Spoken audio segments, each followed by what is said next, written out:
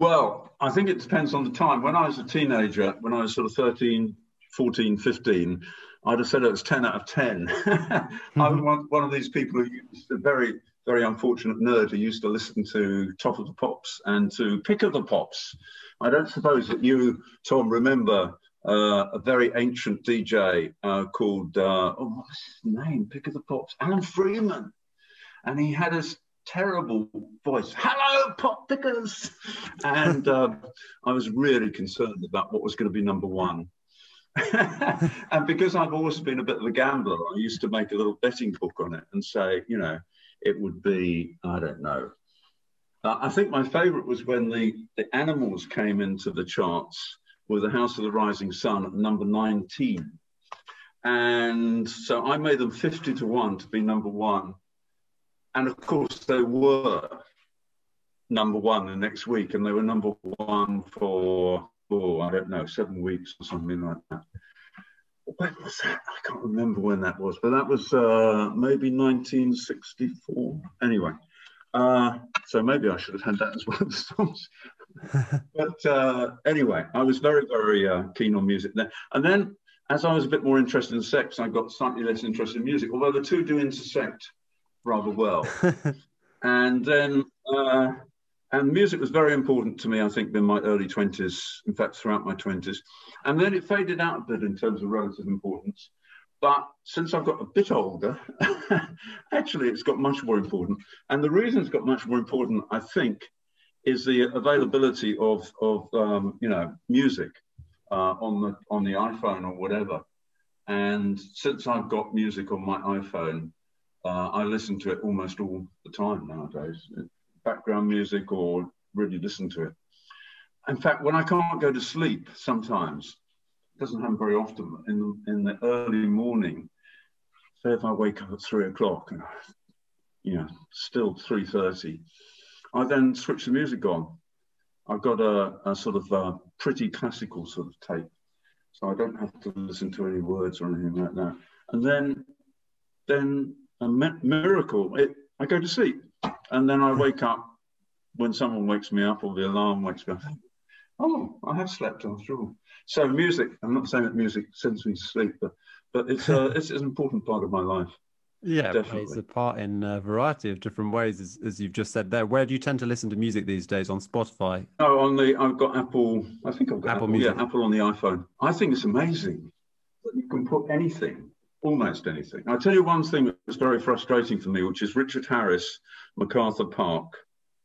I think that's a wonderful, wonderful song, you know, Cake in the Rain and all that sort of stuff.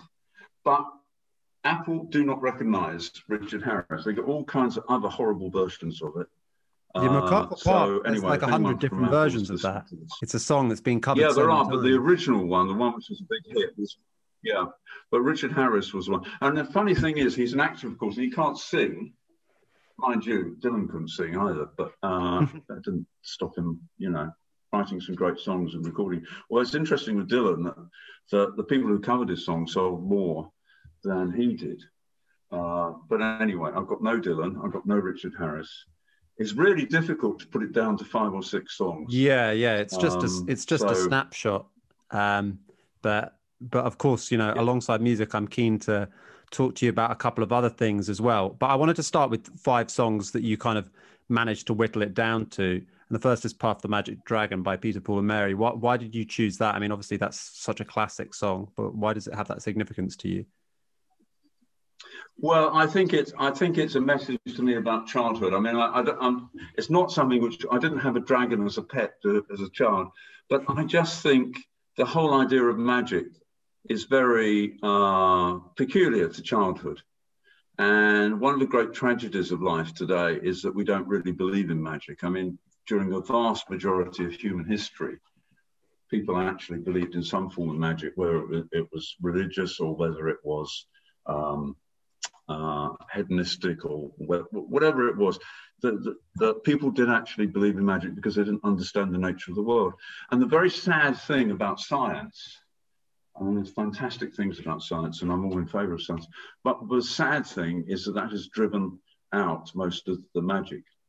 And so I love listening to Puff the Magic Dragon because it's so sad and so poignant. because Puff's quite happy surviving, but the little boy stops believing in him. And once he stops believing in him, that's it. You know, that's curtains for Puff. And that's so sad. And I think it's a bit of a parable of what happens to children when they grow up, when they stop believing in Father Christmas, and stop believing in dragons. Well, of course, it would be very sad if we didn't stop believing in those things, but also it's the end of an era in a way. And the thing about young childhood to me is that children take it on trust, whatever they're told. So they have absolute faith in their parents up to a certain age, unless the parents are really absolutely terrible. Even if the parents are below average, you know, the kid has absolute belief. Didn't you have absolute belief in your parents when you were very young? Oh, so they trust them and they behave.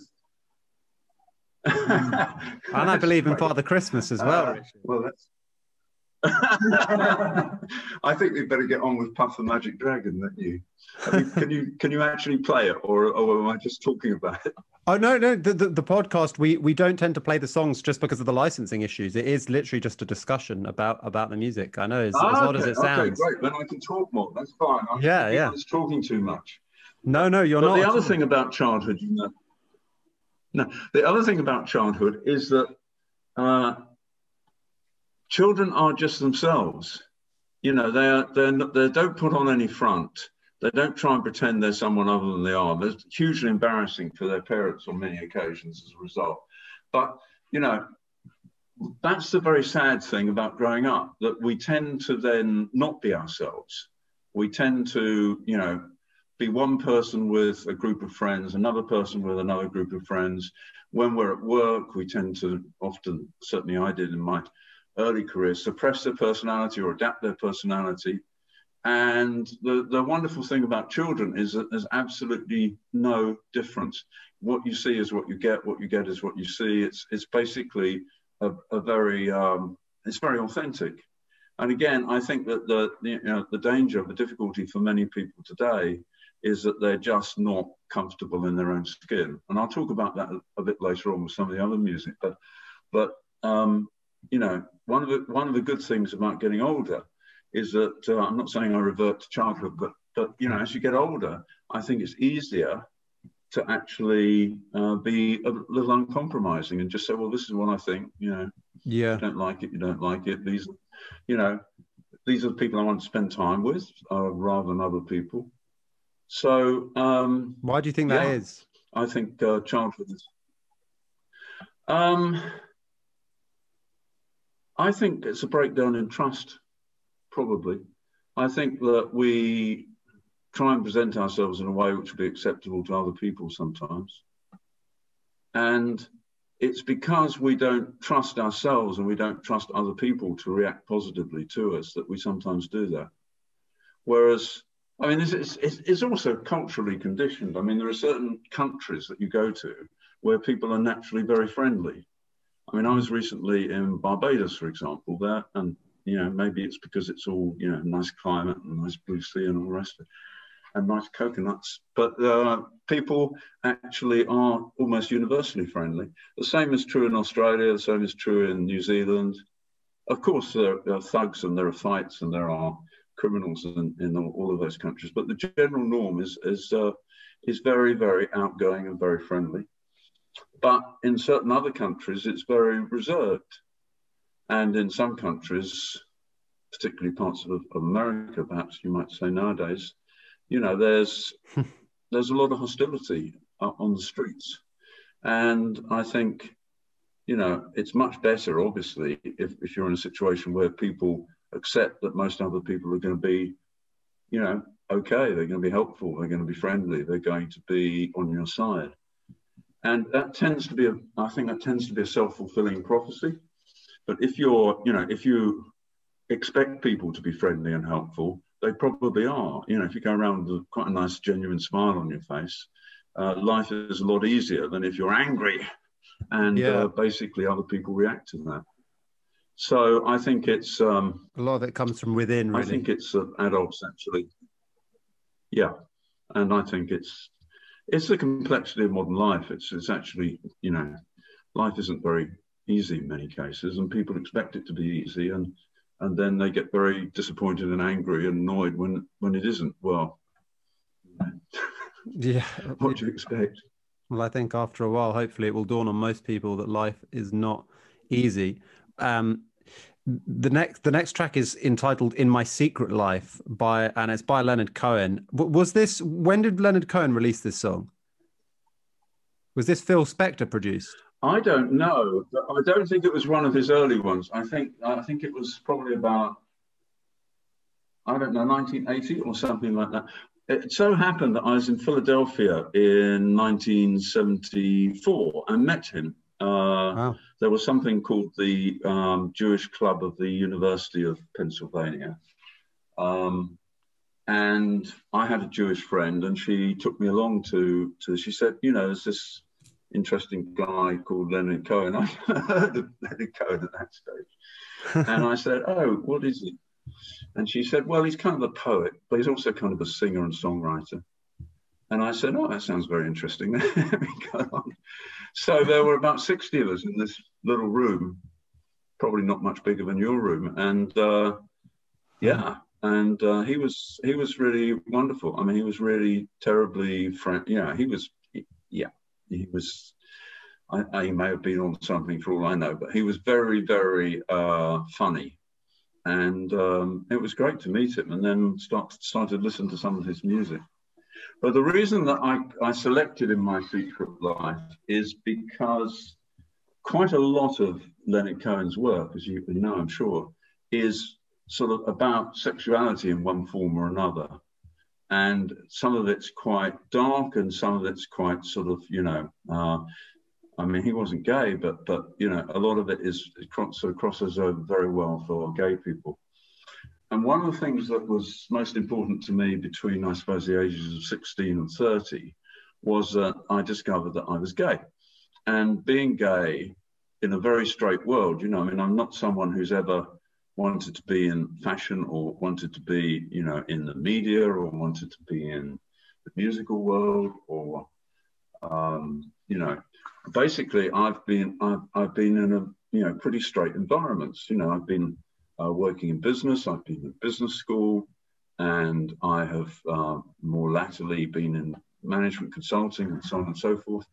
And although those are very intelligent realms, and so they're not, necessarily at all bigoted or whatever, it's quite hard to realize today, perhaps, that during my teens and during my 20s, there was a hell of a lot of prejudice against gay people. And I sort of grappled with that. And I was very careful to present myself as straight. I never said I was straight. And people who knew me knew that I had a boyfriend and so on and so forth. But it was something that I was very conscious that I didn't want to appear in any way camp, or I didn't want to appear in any way non-mainstream. And it was quite amusing. I remember going to see a headhunter once, because at one stage in my late 20s, I thought that I'd stopped doing what I was doing, which was very difficult quantitative strategy consulting, we called it, sort of analysis of companies and competitors and so on and so forth. And I thought, well, maybe I should actually think about a rather easier job. And what job could be easier than that of a headhunter, of an executive recruitment person whose only job is to interview people and decide which people to put forward to other people who are looking for someone to be chief executive or finance director or creative director or whatever of a reasonably successful company. So there's this company called Egon Zehnder, which is probably the largest headhunter of its type at the time, and also probably today in Europe. It's based in Switzerland. It was founded by a wonderful guy called Egon Zehnder. And this company had an office in London, and I was in London at the time. And so I went along and talked to them. And I talked to the second in command of the office. And one of the things that headhunters do, which is quite an interesting thing in a recruitment process, is they take you to lunch or they take you to dinner. And they're not really looking for your table manners, but they're looking for whether you can sustain an interesting conversation with people that you've never met before. Because one of the most effective ways of assessing someone is not to have it in an interview where everyone's used to performing and everyone's sort of the same. You take them to a restaurant and they have to relax a bit. They have to sort of look around at the surroundings, have a look at the other people. They have to assess the ambiance. They have to decide what to eat. And they have to eat as well without getting food down the front. And you know, they also have to, you know, have a drink or two. And so, you know, that relaxes them. And it's quite easy to go to 4 or 5 interviews and put on a front. But it's very difficult to go to 4 or 5 meals with people and do the same thing. Anyway, so this guy and I were drinking quite a lot, and we had dinner and all the rest. I said, well, you know, what's the secret of being a good headhunter? You know, what sort of skills do you have that you can't normally talk about or don't sort of, you know, highlight, but which are really important? When you're assessing me, for example, you know, what are you looking for? And he said, well, you know, one of them, I mean, it's a sense about people. He said, it's instinct. It's sort of knowing, you know, what sort of people they really are. So, for example, you know, you have to know whether someone's a real womanizer or whether they drink too much or whether they're queer. and he said, you know, obviously, if they're queer, we're not going to put them forward for a job. And I thought, I nearly burst out laughing. So he was showing a complete lack of skill in assessing someone who was queer. And they offered me a job, but I didn't take it. But but was it because of what they said that you didn't take it? Wasn't particularly big. No, it wasn't really. It was because I thought that I'd get bored by doing it. Actually, I went to see Mr. Egon Zehnder in Zurich, and I loved him. I thought he was a fantastic guy, and he liked me. So he offered me a job on the spot, and I very nearly accepted. But I thought, you know, this job is not difficult enough. It will not be too much of a challenge for me. And anyway, I didn't want to eat too much. So that's why I didn't take the job as a headhunter. It wasn't because I thought this guy was a nutcase, basically. And he probably wasn't typical of the other people. But the only reason, Tom, that I mention this as something worthy of note is that was when I was almost 30 years old. So, you know, that was, you know, not that long ago. And it was still acceptable to say things like that. And nowadays, we've almost gone to the other extreme, where if you don't like people, you know, you might not like Irish people, for example, or you might not like people who are fat, or you might not like people who are not well dressed, or you might not like people who are very arrogant or whatever. You're almost afraid to say so. But do you think that the fight for rights for gay people? Do you think that fight has been won, or do you think that there's still more to do? Well, there's always more to do, but I mean, I suppose I should caveat that with the fight for rights for gay people in, let's say, you know, like the UK. Well, actually, it's illegal in Barbados. Is it? But not enforced. 2 months. Yeah. No, absolutely not enforced. But you know, I mean, they are quite serious about it in places like Uganda and certain other African countries. So yes, of course, the battle hasn't been won there. But yes, of course, the battle's been won. I mean, you know, I think it had been won. I think it was won actually by the Labour government in the UK of 1997 to 2001. But Tony Blair's first administration, when he had Mandelson as an openly gay associate, you know, and there was no one actually worried about that at the time. I remember I did do a job in 1996 in the Cabinet Office, which is sort of the place the other side of Number 10, and it was a part-time job, and it was something which I did pro bono, so I wasn't being paid for it. But I do remember that at that time, I had to fill in the Official Secrets Act form, you know, detailing all of the people that, not exactly all the people I slept with, but all, you know, basically everything about me. And I thought, should I put down the fact that I'm gay?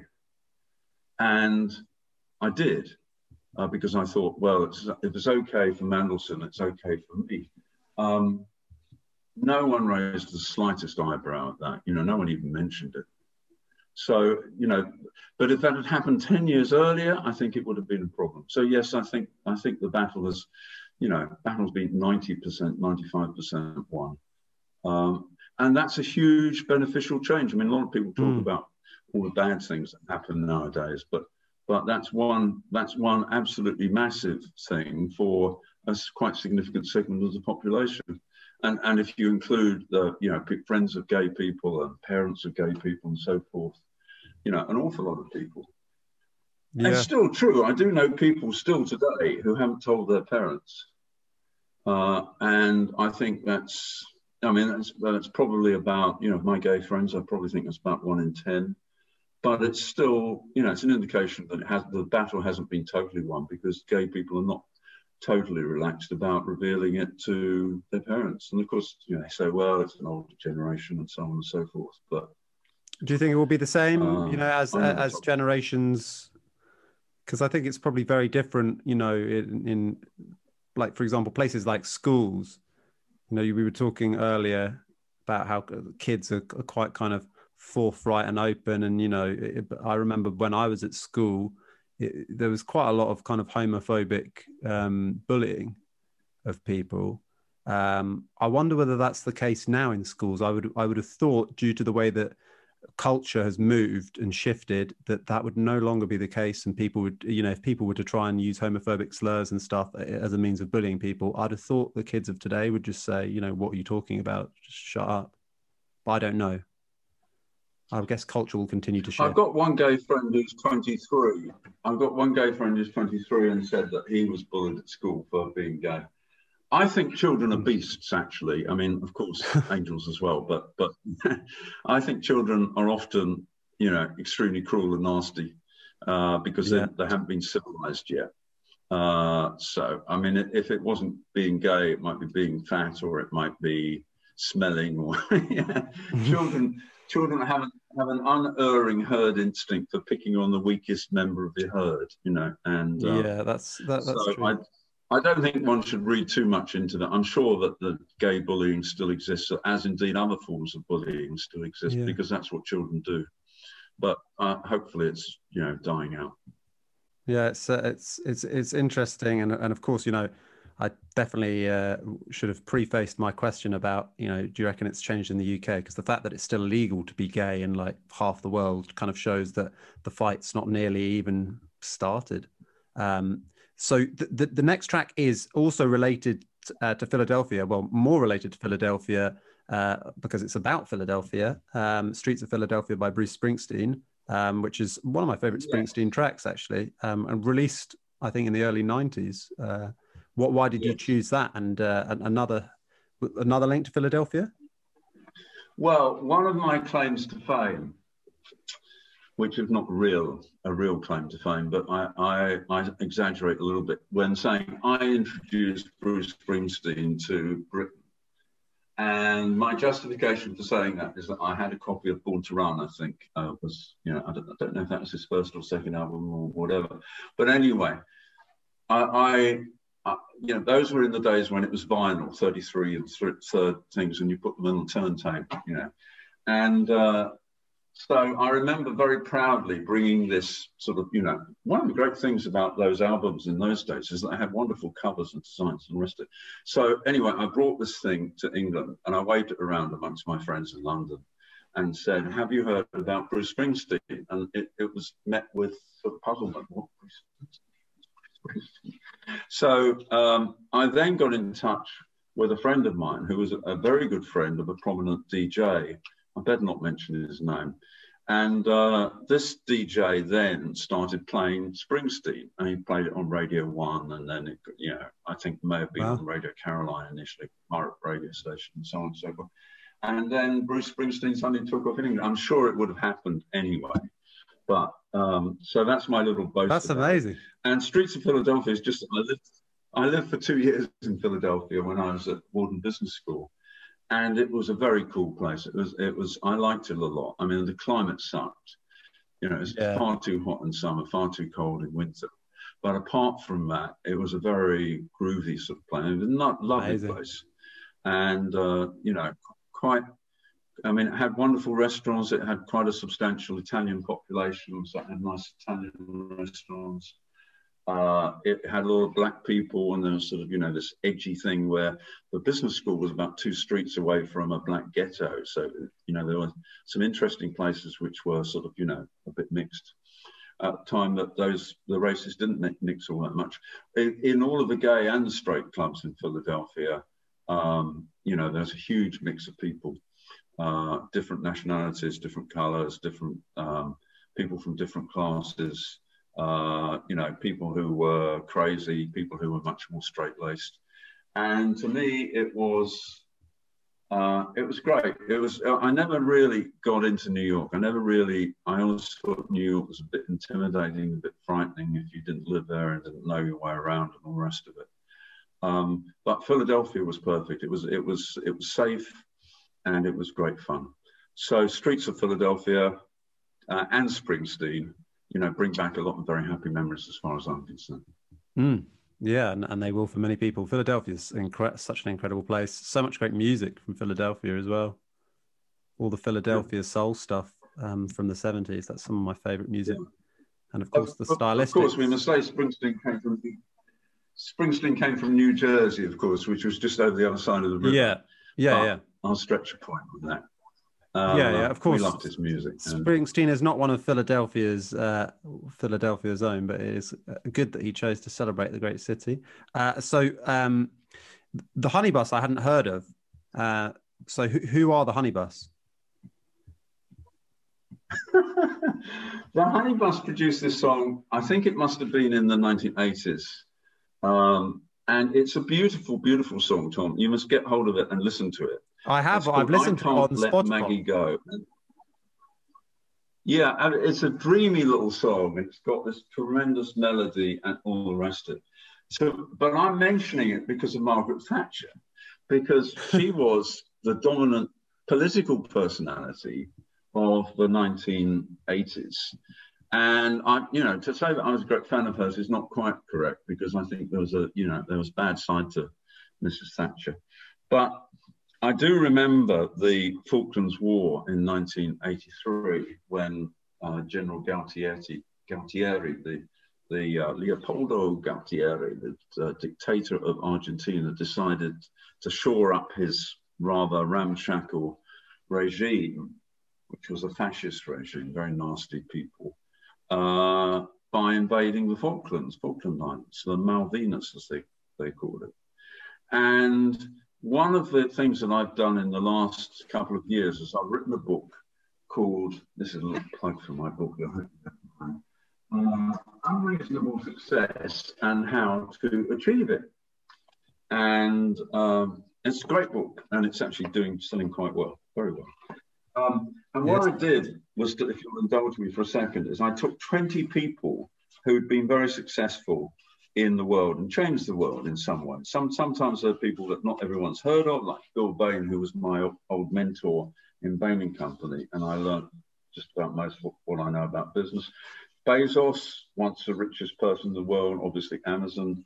I had Otto von Bismarck, who was the most successful statesman in Europe in the 19th century. Winston Churchill, you know about. Marie Curie, the woman who invented radium. Leonardo da Vinci, I had to put him in, partly because he's gay, I suspect. Walt Disney, who I think has just had a huge impact on American world culture. For sure. I remember a Portuguese friend of mine saw a deer, and he said, "Oh yes, that's a very nice Bambi." And I said, "No, it's a deer." And he said, "Deer? Never heard of deer." Bob Dylan, Albert Einstein, Viktor Frankl. He was a guy who Hitler put in. He was the third wave of psychotherapy after Adler and Freud, and he invented something which, was basically the psychology of meaning. And he was sent to the concentration camps, and everything was taken away from him. And he survived by recreating the book that he'd just written in his mind and on scraps of paper and cigarette packs and so forth. Bruce Henderson, another mentor of mine, founder of the Boston Consulting Group, Steve Jobs, you know about. John Maynard Keynes, probably the best economist in the 20th century.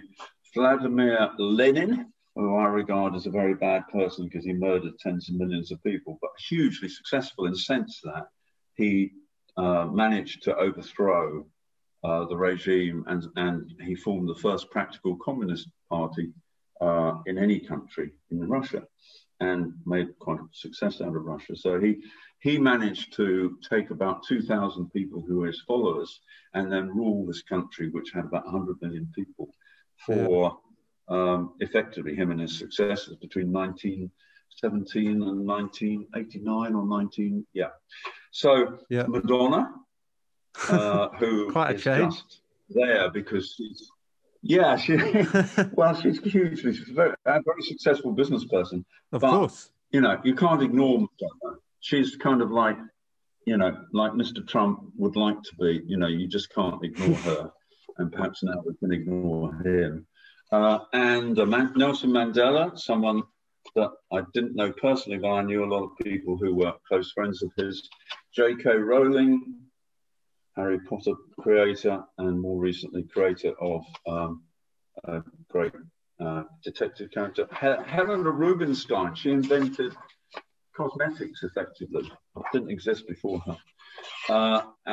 Paul of Tarsus, St. Paul to Christians, who changed the Roman Empire, made it Christian.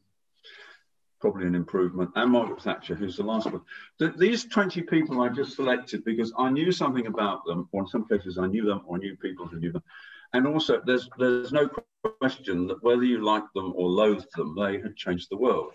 Yeah. And so what I did was to say, is there any common thread behind these people?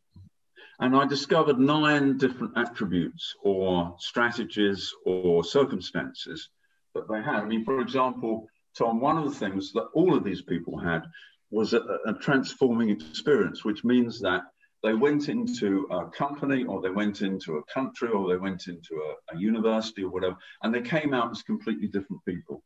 So, you know, you go in as one person, you come out as another one who was fantastically more effective. And it was quite funny tracing all of the transforming experiences. For Lenin, for example, it was a hanging of his elder brother. Lenin was not interested in politics at all, was a very good student.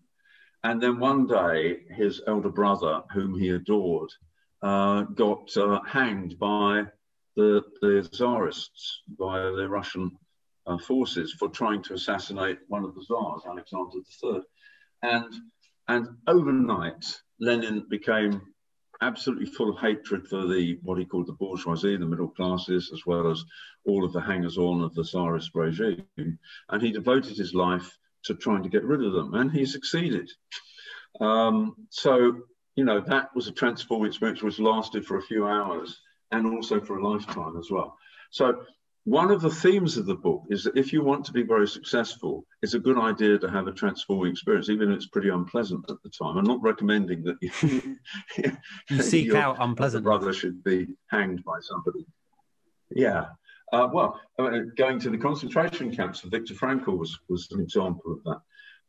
But it does mean in business terms, for Jeff Bezos, it was actually working for a company called D.E. Shaw and Company, which was a quantitative hedge fund. And the guy who ran it was a computer science nut called David Shaw. And he and Bezos together invented the whole blueprint for Amazon. And if he had not been in that company, Bezos would never have founded Amazon. So that was his transforming experience. And what happened to the other guy? Sorry, what happened to? What happened to the other guy? The one who did the blueprint with him? Which guy?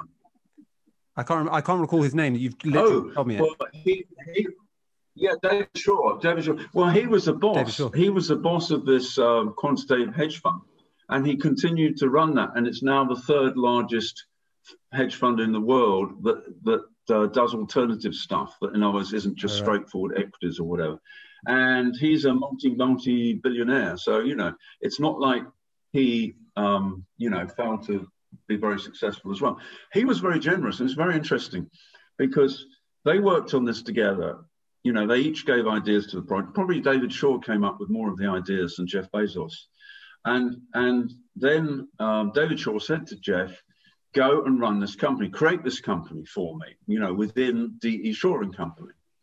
And Jeff said, well, that's all very well, David, but I don't want to do that. I want to do it on my own.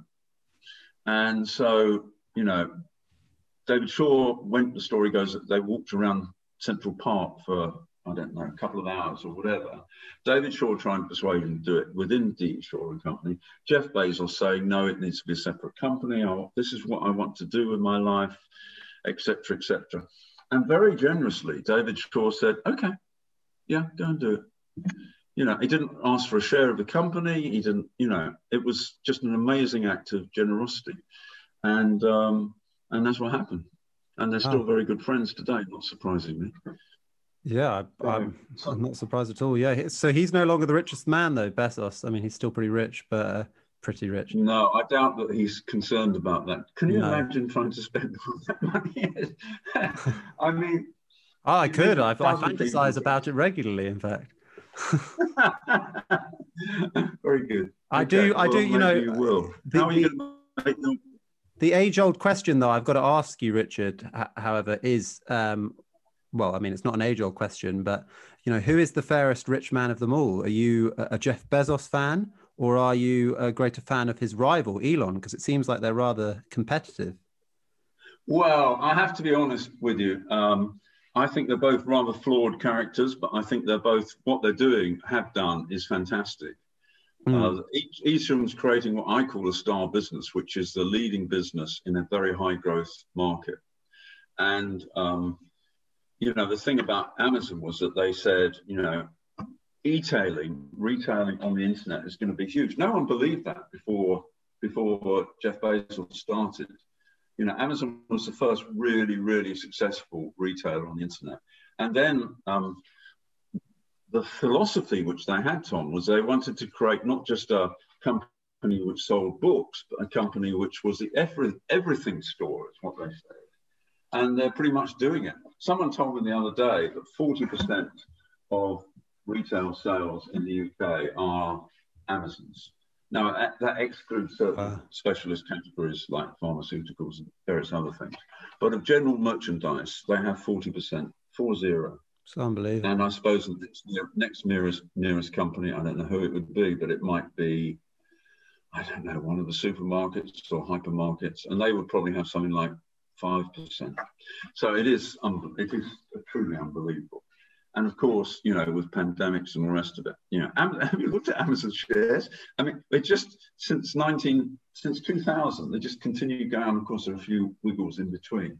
Yeah, but well, the pandemic's added a lot of wealth onto Amazon. And the pandemic, I hear, has been hugely beneficial to billionaires. You know, it's really... Yes, it has. Yeah, I mean, it's rather sad in a way. I mean, sort of, you know, speaking as an aspiring billionaire, it's not that sad, but nevertheless, it's, you know, what is sad is that the people at the bottom are, you know, even more at the bottom. And, it's awful. But you can't, there are certain things you just can't fight it. You know, I mean, it's definitely true that it's even without a pandemic, for many categories of goods, it's much easier and cheaper to buy on the internet than it is to trudge out to the high street stores. You know, not many people want to go high street shopping, even when, you know, there's no disease. So yeah, it's something which is just going to go on and on and on. Yeah, society was moving this way anyway. It's just been accelerated. Your final selection is by Matt Grimsdale, Your Voice, another track that I hadn't heard. Which you can listen to on SoundCloud. Called Someone you've never heard of, called Matthew Grimsdale. Yeah. Matthew Grimsdale, Your Voice. Well, this is a very personal thing, because Matt Grimsdale is a very dear friend of mine, and he's a singer-songwriter that nobody has heard of. So, and I think he's fantastically talented, both as a singer but more particularly perhaps as a songwriter. And this particular song, I don't know if you've listened to it yet, but if not, you can get it on SoundCloud. It's sort of, you know, it's quite widely available, called Your Voice, and it's a very, it's a slow sort of, you know, cruisy sort of ballady kind of thing. He also does very upbeat stuff, but it's about his father and about the influence that his father had on his life. And the fact that he's dead doesn't matter. And that's the whole sort of message of the song, because, you know, he still was here, hears his voice. And, you know, and also because Matt Grimsdale wouldn't have been the person that he is, but for his father. And it's a lovely, lovely, slow, quite sentimental, but quite well. It's got force in it, because you can tell the sincerity of the writer of the song and singer of the song. And so, yeah, if you want Matt Grimsdale, as I say, he is not very well known, but perhaps he will be as a result of your program. Well, hopefully we can start spreading the word. Although, but how do you know Matt, or you know, how long has he been making? Personal friend, that's all. A personal friend, yeah. About 10 years. Wow. So he really, I mean, he's written an awful lot of songs. Some people have sung his songs as well. I don't think there's anyone really famous who's done that, but you know, he hasn't been very successful so far. And I just think it's something which could be changed. Well, it can be changed. Hopefully, this will be a tiny, you know, micro step on the route to Matt discovering a wider audience. But I mean, God knows it is a difficult industry, the music industry. That is for sure. And a book. Do you think it's more? Do I think what? Sorry. Okay. I was going to ask you, do you think it's more difficult now to be successful, or do you think it was always very difficult to be successful in music? I think it's probably harder to make a living, like a small living from it, to allow you to pursue it full time whilst you aim for superstardom that you may not achieve, because you can't sell records really anymore. Yeah, absolutely. Just you have to go on the road and do gigs, don't you? Yeah, I mean, now with the pandemic, it is literally over. There is no industry, yeah. And it, you know, really just depends on whether the restrictions last. I mean, we've had Chris Whitty saying restrictions will be back next winter. If that continues, you know, it's going to be every artist out of business and every management company. You know, the whole industry will be over if it lasts for too long. That's what I think. I mean, you see all the artists cashing out now, like Neil Young and Bob Dylan and Fleetwood Mac. They're all selling the rights. They're cashing in their pensions. I mean, their pensions are, you know, sort of about 400 people's pensions, 400 rich people's pensions. Yeah, and that's a huge amount of the music that's actually listened to. So people like Matt Grimsdale don't get much of a look. But yeah, I mean, I think you're absolutely right. But I also think that this thing is not going to last forever. No. And, you know, things have a bit of springing up again, because everyone wants to listen to music. I mean, it is an important part of a lot of people's lives. And, you know, live gigs are going to come back. And yeah, they will. I have hope. Yeah. I have hope, but it's just at the moment it's worrying with no certainty. But one thing that I wanted to ask you about, obviously you've got Unreasonable Success and How to Achieve It out now, but another one of your books that's great and you know, loved by many and promoted by many, that you're well known for, is the 80-20 principle. Why did you decide to write that? And if I can bore you with asking you to just explain that principle to my audience, I would love to, because it's a principle that I've been fascinated by for ages, ever since I read the Tim Ferriss book when I graduated from uni. Yeah, the 4-Hour Workweek, which featured it. Yeah, so here we have the 80-20 principle, and that's an American edition. And no, that was a big fat one. It's got fatter over time. I wrote this book 20 years ago, and every 10 years or 5 years we bring out a new one. So this was the 2017 version. This book sold over 1 million copies, and it's just amazing. So what is the 80-20 principle? The idea behind it is that if you look at whatever determines whatever you want, whether it's profit or enjoyment or happiness or well, whatever your aspiration is, there are certain causes of that which are much more important than others. And what the rule says, it's a principle, not a rule, because it's generally true, but it's generally very pervasive as well, is that in general, something like 80% of what you want, it comes from 20% of the causes. So, for example, you know, the clothes we wear, you know, it's nearly always true for everyone that we wear 20% of our clothes 80% of the time. Well, yeah, that's not exactly a desirable thing or undesirable thing. It's just a fact. Likewise, in business, it's been proven time and time again that 20% of customers give 80% of profits, because they tend to be the customers who are bigger, or the customers who accept high prices, or the customers that are not very easy to serve. And there are a whole pile of other customers that, you know, you'd be better off without them, essentially. And the same is true of products, that 20% of products make 80% of profits. And generally, companies don't realize that that's true to the extent that it is true. And therefore, they introduce too many products, and a lot of those products, they may cause sales growth, but they don't cause profit growth. But, you know, it also applies in your personal life, that if you think about your happiness, or the amount of happiness that you derive from the course of a day, you would probably discover that a lot of that happiness actually happens in relatively short periods of time. So they might be when you're having a cup of coffee or a drink with your mates. It might be when you're, you know, driving. It might be when you're in a beautiful countryside. It might even be at work when you're doing a very interesting program or something like that. Of course. You don't do it most of the time. But it's a thing that gives meaning to life. And your friends, you know, I say to people, well, you know, take a piece of paper and write down the 20 people that you see most. So put them down. So, you know, okay.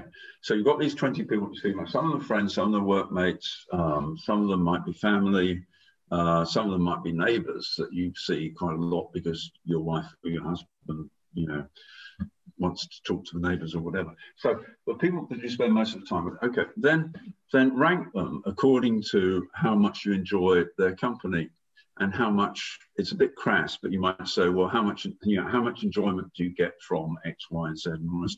It's nearly always true that there are very few people that actually you get most of your satisfaction from. But the interesting thing is you don't necessarily spend a lot of time with them. And obviously distance is an issue, particularly nowadays, but whatever. But, you know, it's quite a revelation to people sometimes when they just go through a very simple exercise that they're spending time with the wrong people. And particularly if you happen to be, for example, working for a boss that you don't like, then that is almost guaranteed to make you less happy than if you're working for someone that you do like, or indeed if you're the boss. So it's, you know, it's that kind of thinking that says, look at your time, you know, what is the 20% of your time that you get most satisfaction from? That gives you 80% of the satisfaction. Like there might be 30% of the time that gives you 70% of satisfaction, all the rest of it. Well, you know, maybe you should be doing more of those things and less of the things that you really don't like doing. Now, of course, we all have to do some things that we don't like doing. But nevertheless, it's quite important because most people just don't stop and think how they're using their time. And they have this idea that we're all very short of time. Well, I don't think we're short of time. I think we've got masses of time. We're awash with time because we spend it so badly. And if we actually spent it on the things that we're really passionate about, yeah, exactly, then that would be great. But how do you extend that? This is my very successful book. Yeah, it's a classic. Well, I've extended it to almost everything. I've written 4 books about it. I've extended it to things like, you know, it's true in academia, for example. It's been proven beyond doubt. I mean, very boring perhaps, but there are certain books which have been read or sold copies over the course of hundreds of years in some cases, like Shakespeare and all the rest of it. And if you look at the academic things that are mentioned in academic papers, and you actually tally them all up, it's incredibly true that sort of, you know, about 1% of musicians or 1% of authors or 1% of scientists get 80%, 90%, 99% of the credit. So in other words, most of the people who've ever worked in music, let's take classical music, for example, do you realize 80% of all classical music that is performed comes from Beethoven, Bach, Tchaikovsky, and who was the fourth one? I can't remember who the fourth one was, but basically Beethoven. So basically 80% of all performing comes from 4 composers. And those composers, obviously, in the history of the world, you know, how many composers have there been of at least reasonable quality classical music? You know, you couldn't count them. And so, you know, it's quite interesting. I mean, it's also, you know, it's not necessarily a good thing, but it's quite interesting that that pattern prevails. And then you mentioned Bezos and Musk, and we might mention Steve Jobs and other people who've been fantastically successful, making enormous amount of money, and there are investors like Warren Buffett who made enormous amount of money. Well, you just think about the asymmetry of that, you know, you've got a tiny proportion of the number of people who actually collar quite a huge amount of wealth. And if you're a socialist, you say, well, that's bad and we should change it. But the interesting thing is it happened under communism as well. And so, you know, you actually, it's kind of like a law of nature that equality is not liked in the natural world. And if you look at species over time, you know, there are, you know, probably 1% of all species are still extant and the rest are extinct. And so, you know, it's sort of something that happens over time, this sort of sorting mechanism, which means the rich get richer, the more successful get more successful, and things that work get more and more resources. Now, sometimes that's a very good thing, like science, for example. You know, science is, you know, if you look at the amount of money that's been spent on science broadly defined and technology over time, it's gone up enormously over time. And that's because science actually works and very, very successful, very, very wonderful, and all the rest of it. With other things like viruses, for example, they've also grown fantastically over time. And again, it's a very small number of viruses that will cause 80% of deaths. It's just a universal phenomenon. And once you start thinking 80-20, you see all sorts of things around you which you never noticed before, which are the asymmetries in life, where a relatively small cause can have huge results. Well, apply it to your own life, Tom. You know, what small thing that you do or other people do could be enormously important in terms of generating whatever it is you want, whether it's becoming a billionaire or whether it's writing the most fantastic music or whatever. You know, and I'll try and identify the few things that really work, because most things don't. Most things are a complete waste of time, which is why we've got a lot of time, because we waste it, because most things don't matter. Yeah, I've tried to apply it. I've tried to apply it in many different ways to my own life, but it's very difficult. And part of me wants to take the less than 20%. Well, currently it's 0%, but it used to be about 20% of the time that I spent getting pissed and smoking, and make that 80%. And sadly, when I attempted to reverse that ratio, that didn't turn out too well for me. Well, there is something. Music's always quite related to certain substances and to certain ways of behaving, which are not necessarily mainstream. So yeah, I don't really know what to make of that. I've got one final question for you, Richard, which is that are you currently in Portugal, or are you based out of Portugal? My main official home is in Gibraltar, but I spend a lot of time in Portugal and I spend a lot of time in South Africa, in Cape Town. And now I spend an increasing amount of time in Australia as well. Oh, wow. How come Portugal? I've got a vested interest there because my mum's Portuguese. I'm half Portuguese, and I go there all the time. So I've just how come you? Well, fantastic. I just love it so much. Yeah, I mean, there couldn't be a better place to have a lockdown, because, you know, the weather's quite nice, the people are very friendly, the food's very good, and yeah, people are relaxed. I love Portugal. I think it's just a fantastic place. I think it's much nicer than Spain. And also one of the things about Portugal is that it has little country lanes that you don't get in Spain, for example. but they're very much like England. There are lots of very, very small villages in Portugal, you'll know. You know, there are big cities, but there are lots of tiny little hamlets. You know, you get a group of about 20 people, and sometimes they're called, you know, this is a particular name for them. There are signposts to Butok, which is the local one here. It's got about, I don't know, 100 people in it, but everyone knows where Butok is if you're anywhere near Tavira, which is in the eastern Algarve. And what that means is that there are roads connecting these little villages, which means that there are lots of country lanes if you like to go walking, or I like cycling a lot. And so every day I go cycling, and this time of year, most of the year, all the trees are full of oranges. So I stop halfway around, and then of course you've got these oranges overhanging the road, of course, which I then have a little snack on. And in the sunshine, even today, the last few days, it's been wonderfully sunny. It gets cold at night, cold and first thing in the morning. But it's a wonderful, wonderful country. I love it. It's not grand.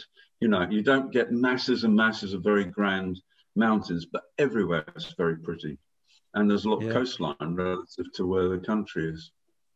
So, yeah, come to Portugal. It's wonderful. But we can't at the moment. But when you can, do come to Portugal. Oh, no, I will. Whereabouts are you from originally, or your mother from? She's Where from in Portugal? Lisbon. She's from Lisbon. Okay. Well, Lisbon's right. Place in Lisbon. But it's probably where I'll probably end up in Portugal when I get married and stuff.